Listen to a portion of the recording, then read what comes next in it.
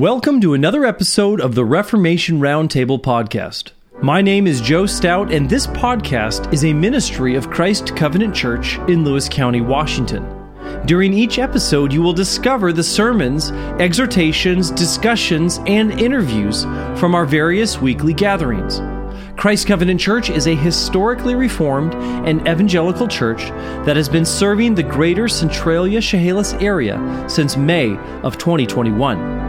We meet for worship each Lord's Day to sing psalms and hymns, confess our historic faith, hear the word faithfully proclaimed, and celebrate together the Lord's Supper. Throughout the week, we go out into the world to build the kingdom of Christ right here in Lewis County.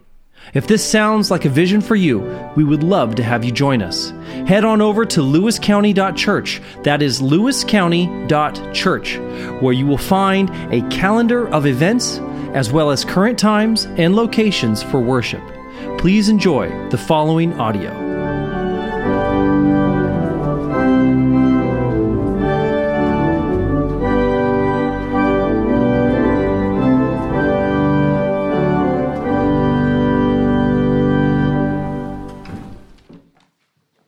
Let us rise and worship the triune God.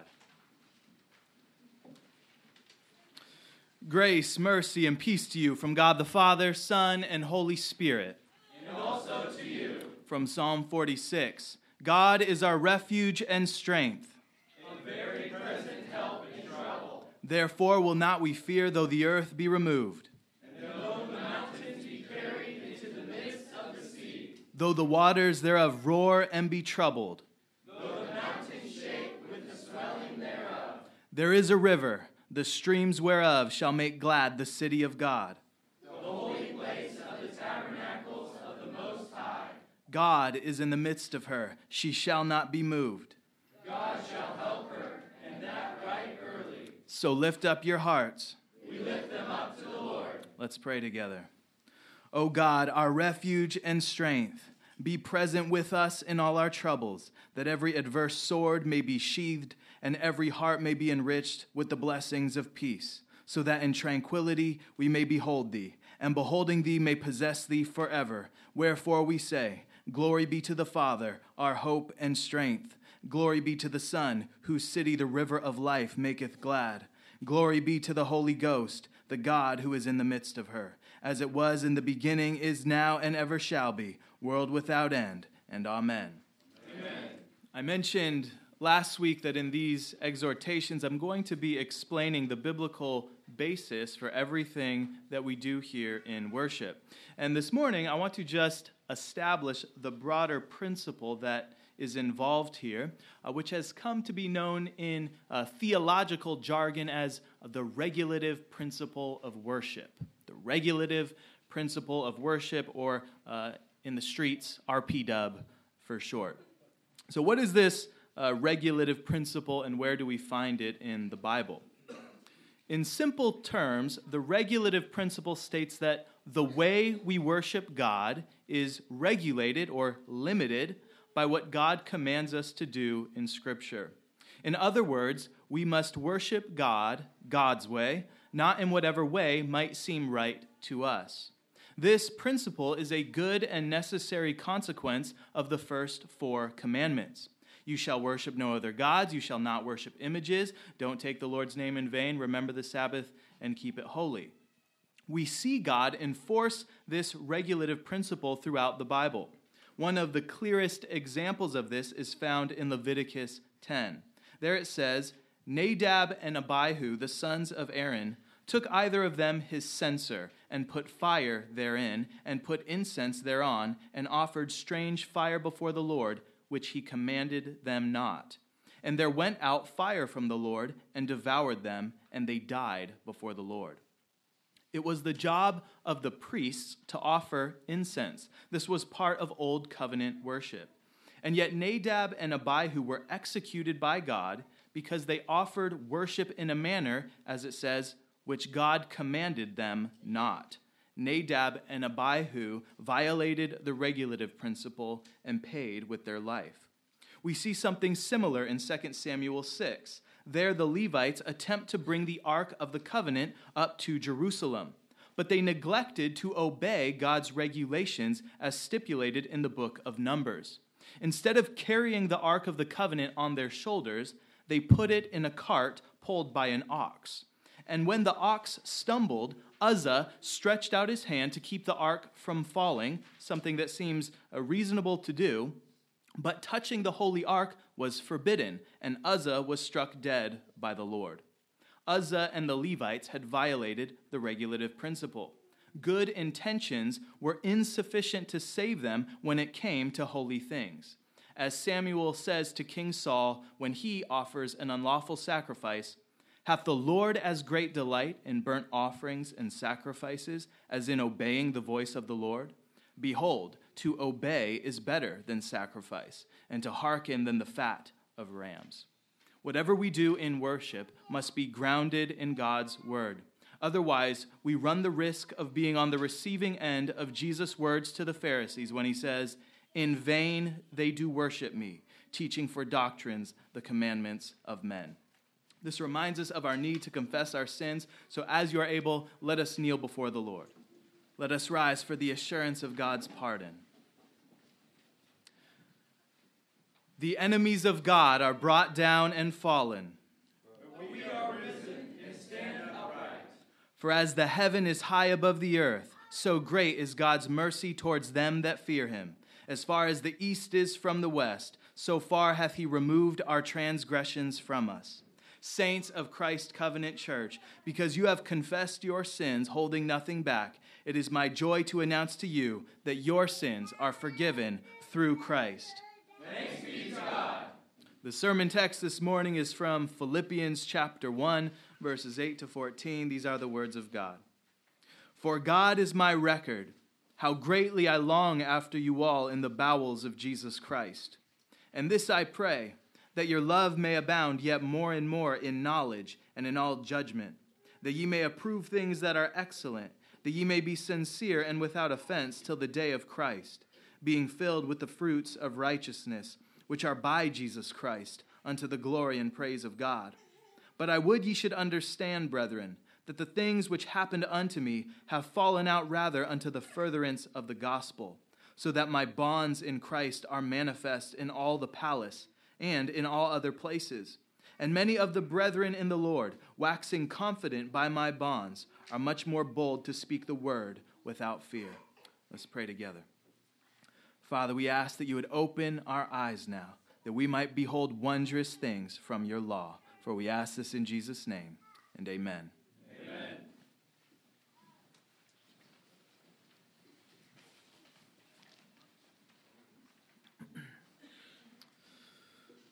Well, last week we said that the book of Philippians is Paul's happiest letter. And in our passage this morning, Paul really starts to pour on the love.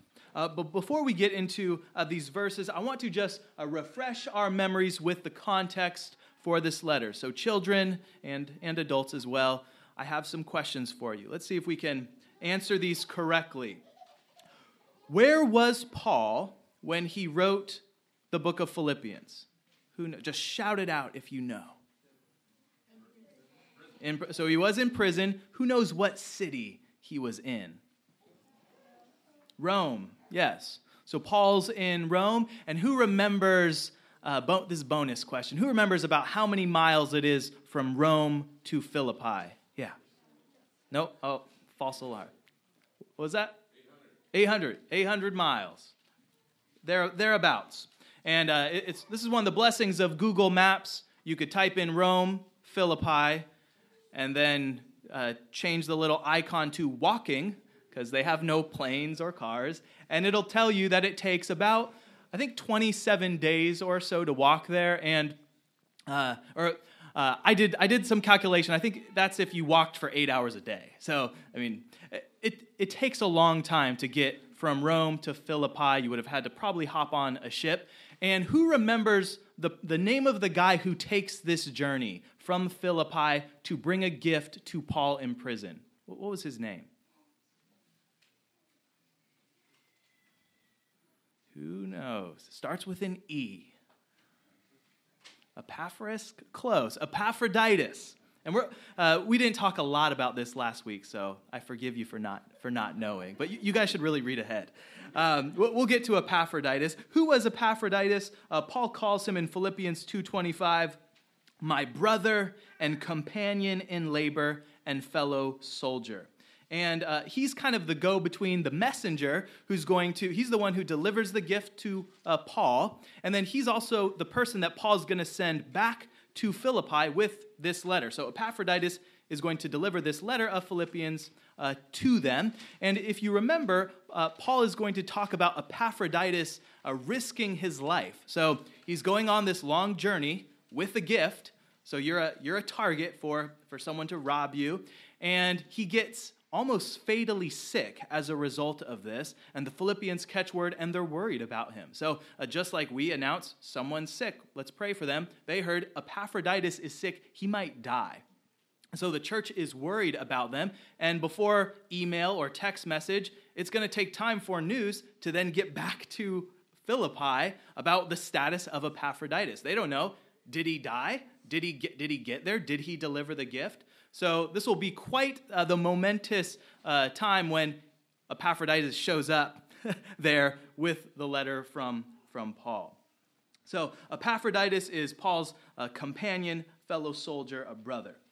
All right, who remembers how long it has been since Paul planted the Philippian church and the writing of the book of Philippians? About how many years was it? 12? I think I heard 12 back there. Yeah, somewhere between 11 to 13 years. So 12, you're right on the money there. So he planted the church in Philippi on his second missionary journey, so in around 49 AD. And then he writes Philippians, and this is one of those books that most scholars all agree on. He wrote it in 62 AD. Now, last question, Bible question here. Where in the book of Acts, what chapter do we read about the planting of the church in Philippi? Who remembers what chapter it is? 16. Thank you, Doyles. I can count on you. All right, church, we're just going to stop the sermon here. You need to go home, read your Bibles more. Okay, I'll do this more often. Eventually, we're going to be in this book for the next few months, but I want you to know this book really well so that eventually when you open your Bibles to read it, you already have all of this context in your mind. Okay, well done. I'll have chocolate for the kids afterwards. All right, one of the reasons that this is Paul's happiest letter is because the Philippian church is the first church to financially support Paul's ministry. He thanks God for their, quote, fellowship in the gospel, and he calls the Philippians partakers of my grace. Whatever rewards that Paul is going to receive on Judgment Day, the Philippians will have some share in it. This is how God's economy works, and this is how we work together as one body. As the missionary William Carey said before he went to India, if you will hold the rope, I will go down. If you will hold the rope, I will go down. The Philippians are the ones holding the rope as Paul goes down to suffer for the name. Now, what does holding the rope look like? Well, in this case, we might think of someone like Lydia. Remember her? She was the first Christian in Philippi. She was a merchant who sold purple or purple stuff. And this Christian, a businesswoman, we might call her, is doing kingdom work when she provides beautiful colored clothing for people, when she runs her business in an honest and profitable way, and she does it for the glory of God. And then, when the opportunity arises for Lydia to bless or help someone else, she actually has the means to do so. We cannot give what we do not have, and God had placed Lydia, who was from Thyatira, which is a long ways away, he had placed her in Philippi for this very purpose, to help along Paul the Apostle. There is a long chain of people and circumstances and sacrifices, big and small, that God uses to bring us into his kingdom. Think of your own story. How did you come to faith? What is the chain of gracious providence to bring you there? Your eternal salvation depended upon God's good pleasure in arranging someone to tell you the good news, whether by a preacher in the pulpit or parents spanking the sin out of you, whether by a YouTube sermon, a conversation with a friend, or a Bible left in a hotel room. There is a long chain of events that God used to save you, and all of them trace back to what we read right here in this book. So what we might consider in the moment to be of very little significance can have ripple effects on into eternity. We would not be here without the work of the apostles and those that supported them, and countless other people that you don't even know about in between. So when we read Philippians, or when we read any other book in the Bible, you should treat it as though you are reading your own family history, because you are. We are wild olive branches that have been grafted in to this story, Romans 11. So with all of that in mind, as kind of setting the context, the vibe of this book, let us proceed now to these next 7 verses, verses 8 to 14, and these should be printed in your bulletin if you want to follow along. We could divide these 7 verses into 2 sections. Verses 8 to 11 give us the contents of Paul's prayer, and then verses 12 to 14 are Paul's explanation of his imprisonment. So starting in verse 8, he says this: "For God is my record, how greatly I long after you all in the bowels of Jesus Christ." So here, Paul is calling God to witness the genuineness of his longing for the Philippians. That is to say, what I feel for you in my heart, God knows and God sees, and he can testify to it. And I appeal to God that my love for you is not in word only, but in deed and in truth. So this is the strongest language that Paul can use to communicate his love by letter. He then goes on to say that this love for the Philippians is not merely the natural love that, say, a mother might feel for her baby, or that two unbelieving a husband and a wife might feel for one another. Those are natural loves. Those are common to men. Those are good. But this love that Paul has for the Philippians is more than that. We would call it supernatural. It is a gift from God, what the Christian tradition used to call charity. Charity wasn't just, I give you some money, or we have charitable organizations. In Christian theology, charity is the love that's beyond natural love. It's something that is a grace and gift from God. In Greek, it would be agape is the word here. So we know this love, this charity, this agape is supernatural because it says it is in the bowels of Jesus Christ. Now, that's kind of a strange phrase, perhaps, for some of us to read. What are the bowels of Jesus Christ? Well, kids, you get to learn a Greek word today, a fun Greek word, and that Greek word is splanknois. All right, let's all say this together. Splanknois. Splanknois. So you know some Greek now. So splanknois. It gets translated as bowels. When Judas hanged himself, and then he falls, and his splanknois are what come out of his body. In other places, it's translated perhaps as tender mercies in your Bible. So what are these bowels, these splanknois? Well, it signifies the inward parts of your being, what we modern people might call the feels. It's the place that you feel anxiety, nervousness, loss of appetite, flutters of the heart when you're in love. It's all kind of here, right? Nobody says, I'm in love, my hand keeps twitching. Well, maybe it is because you're nervous. But the splanknois, the bowels, the innards, this is where you feel things. And according to modern science, take this for what it's worth, they say that about 90 to 95% of the serotonin in your body is actually in your gut. That's where it's produced. It's only a small percentage is in your brain. And so if you've got tummy problems and you're depressed, there might be a connection there. So the splanknois of Jesus Christ refers to this deep affection in God, which Paul participates in. He loves the Philippians with the very love of God. This is what supernatural love is. It is loving someone else with the love that God has for them. You are participating in it. That's what he means by the bowels of Jesus Christ. If you look around, this room, we are an odd-looking family. Some of us more odd-looking than others. We come from different places. We are different ages. We are in different stages of life. We like and dislike different things. And despite what we might think, we are not all inherently lovable. It will take supernatural love to keep us together. We are going to have to cover one another's sins in love. We are going to have to tell one another at times, I was wrong. I sinned against you. I meant what I said, that mean thing, I meant it, and it was sinful. Will you forgive me?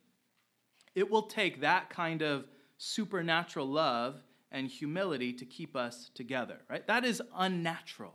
The world can get together, they can get a big group together on Sundays for a football game, right? You get thousands and thousands of people to share this common interest and love for the Seahawks or whatever your team is, right? But those people go home afterwards. Maybe some of them will go drink at the bar together. But for this group of people, this 100 and some group, it's going to take a lot more to hold us together than cheering for the Seahawks, right? For us to go the distance, for us to go for decades together, Lord willing, there's going to need to be divine intervention to smooth over the bumps when we inevitably bump into one another, when we fight and argue. And so we must ask God to give us this love that is in the bowels of Jesus Christ, so that what God feels for others, what God feels for one another, we feel in ourselves. So Paul longs for and loves the Philippians in Christ. Now, how does this love manifest itself? It's one thing to say it. We should say, I love you, but it's another thing to demonstrate it. And the way that Paul demonstrates his love is by praying for the Philippians. And there are three things that he prays for in verses 9 to 11. It says this, and this I pray, that your love may abound yet more and more, in knowledge and in all judgment, that ye may approve things that are excellent, that ye may be sincere and without offense till the day of Christ, being filled with the fruits of righteousness, which are by Jesus Christ, unto the glory and praise of God. So let's walk through these three petitions that Paul prays to God for. The first thing he says is that your love may abound, yet more and more in knowledge and in all judgment. All right. This is a great book because it's teaching me, as your pastor, to know how to pray for you, right? I should be praying that your love may abound more and more in knowledge and in all judgment. Now let's think about this. Because God is infinite and we are not, we're finite, there is no end to which our love can increase. Tracking? So if God's love is this vast and endless ocean, our love is kind of like the size of whatever cup or bowl or bucket that we can bring to the ocean, fill up, and carry with us. It says in Psalm 119:32, I will run the way of thy commandments when thou shalt enlarge my heart. So our love can abound more and more when God gives us the strength to carry a bigger bucket, so to speak, to the ocean. Paul says this in 2 Corinthians 6:11-12. O Corinthians, we have spoken openly to you. Our heart is wide open. You are not restricted by us, but you are restricted by your own affections. Think about that. You are restricted by your own affections. Paul's prayer is that the Philippians would have love without this constraint, and that God's supernatural love would constantly be pouring out from one member to another, so that when one of us is low, the rest of us get around them and fill them up. When I'm low, you fill me up. When you're low, I fill you up. This is what it means for love to abound more and more in the church. Now, this love must not be confused with sentimentality or mere sentimentality, that warm feeling that we have in the bowels. That is good. It's nice to feel it. We hope we have that. But notice that Paul prays for this love to abound in knowledge and in all judgment. What does this mean? Well, first it means that love is not ignorant. Paul says in Colossians 1:9, I desire that ye might be filled with the knowledge of his will and all wisdom and spiritual understanding. So one of the ways you can know that God's love is inside of you is that you desire to know God more. You want to read your Bible. You want to talk to him. You want to talk to other people, and you're actually interested in other people besides yourself. As it says in 1 John 3:14, we know that we have passed from death unto life because we love the brethren. He that loveth not his brother abideth in death. Is your love abounding in the knowledge of God and your brother? Do you love God? Do you want to know him? And do you want to know and love his people? Second, this love is to abound in all judgment. We live in a day that says love and judgment are opposed to each other. They are opposites. And our culture has made being non-judgmental the defining characteristic of love. But this is Antichrist. This is the opposite of how God defines what love is. 1 Corinthians 13 says, love does not rejoice in iniquity, but rejoiced in the truth. Hebrews 5:13-14 says, for everyone that useth milk is unskillful in the word of righteousness, for he is a babe. But strong meat belongeth to them that are of full age, even those who by reason of use have their senses exercised to discern both good and evil. So mature, godlike love does not simply approve of everything that someone does. And in fact, it is unloving to do so. Think about this. If God's love for sinners simply approved of them, then why did Christ die? If God's love for sinners was non-judgmental, then why does he command everyone everywhere to repent? For us to approve of sin is actually to hate the person that we claim to love, because sin is destructive to the person doing it. God says in Proverbs 8:38, he that sinneth against me wrongeth his own soul. All they that hate me love death. So far from approving of sin, love requires judgment. Love requires discernment. It requires a sense of right and wrong. Love is to seek someone else's good, and without these abilities to judge and discern, how can you know what that good is? And this leads to the second petition in Paul's prayer in verse 10. He says, I pray that ye may approve things that are excellent. So love not only judges and disapproves of sinful things, it also approves of and applauds that which is excellent. And so one of the ways that we can practice this as a church is by encouraging and honoring one another when something is done well. This is what parents are to do with their children. We discourage vice and we praise virtue. When your son or your daughter cheerfully obeys, you should praise them. That is excellent. And when your children reach the age where they start to look for a spouse or must choose a career path or a place to live, ask yourself, will they want to come to you because they trust your judgment? Will you have demonstrated for the last 20 years or so that you love what God loves and hate what God hates, and that you approve of that which is excellent and disapprove of things that would harm your children? Do they trust you that way? That kind of trust cannot be built overnight. And so begin now. Begin when they are little. Begin wherever you are at. Approve things that are excellent and disapprove of folly and sin. And children, you are still not mature enough to know right from wrong all the time. And so you should defer to your parents. You should think Think long on what they say when you ask them for advice.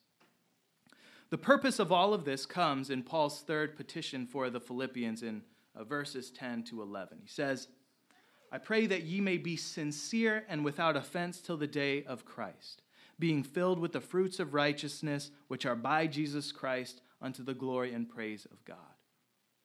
The sense of this third petition is that the Philippians would be authentic Christians, that they would not give the watching world a reason to blaspheme. This means reflecting Christ's character wherever you are at work, in the car, in your home, when you shop at Walmart. Don't be that frustrated parent who cuts down and demeans your child. Don't be that annoyed and disrespectful husband or wife. And don't just avoid looking like you are one of those people. Sincerely be the person that Jesus is calling you to be. When the church reflects the contents of these three petitions, abounding in love, approving what is excellent, living in sincerity and without hypocrisy, the world will notice. Doors will open up for us to preach and receive a favorable hearing. This is the kind of public reputation God wants us to have. But it must start in private, in the heart of every person here, in the places when nobody else is watching except God. So that is Paul's prayer for the Philippians. And then he moves on in the next section, verses 12 to 14, to give an example of how God is using Paul's imprisonment to further the gospel. Now, I want you to think of something.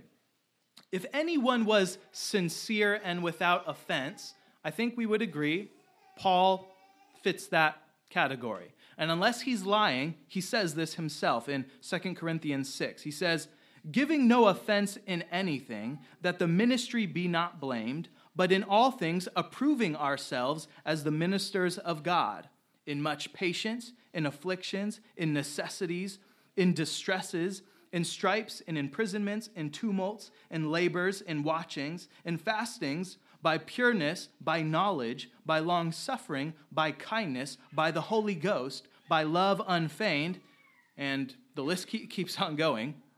Paul's ministry was a prime example of sincerity and without offense. Paul was above reproach. And yet if you look at Paul's life, you read the book of Acts, you read his letters, people reproached Paul all the time. This is the guy who has been imprisoned. He's in and out of prison all the time. He has mobs chasing him out of cities. He's known amongst the Jews for preaching contrary to the laws of Moses. In their minds, he's a heretic. This is a false accusation. He was kicked out of Philippi for stirring up trouble. Remember the trouble he stirs up. He casts the spirit of a python out of a woman, and she's delivered, and he's now messing with their economy because this is how they were making money. And so they say, you are disturbing the peace. You need to get out.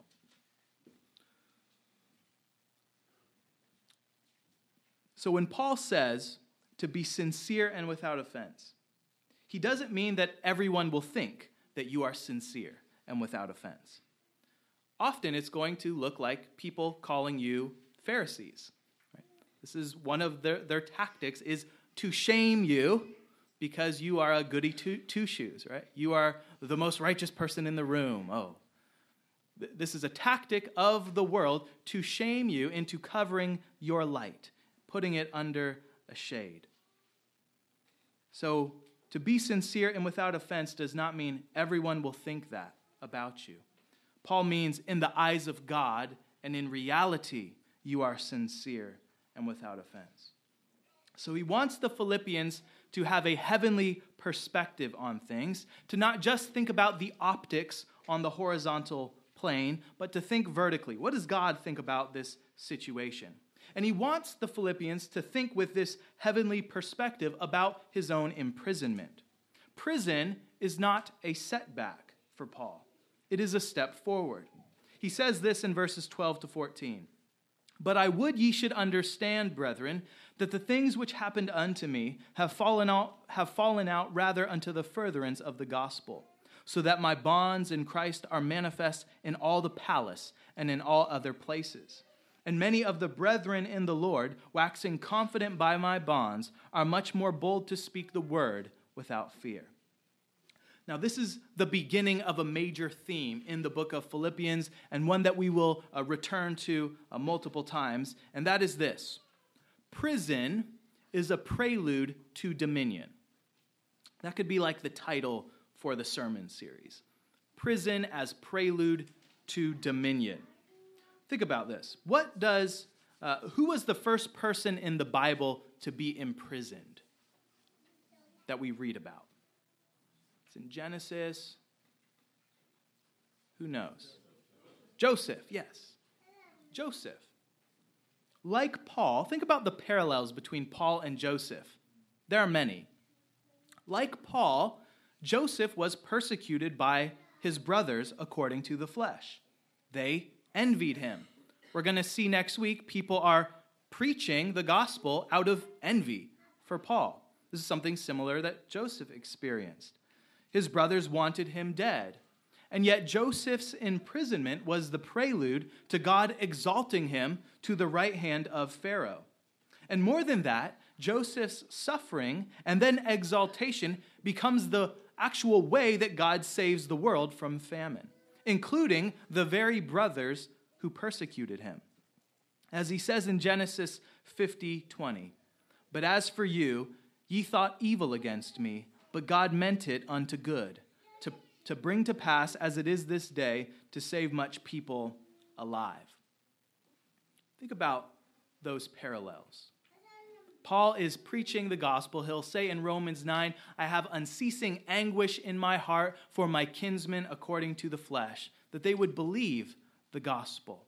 He's being persecuted by the people that he used to be Hebrew of Hebrews, the brightest shining light amongst the Pharisees, zealous more than anyone else, and now they're the ones that are trying to kill him. Paul knew the story of Joseph. He knew it well. He also knew the story of someone else who was in prison, Daniel.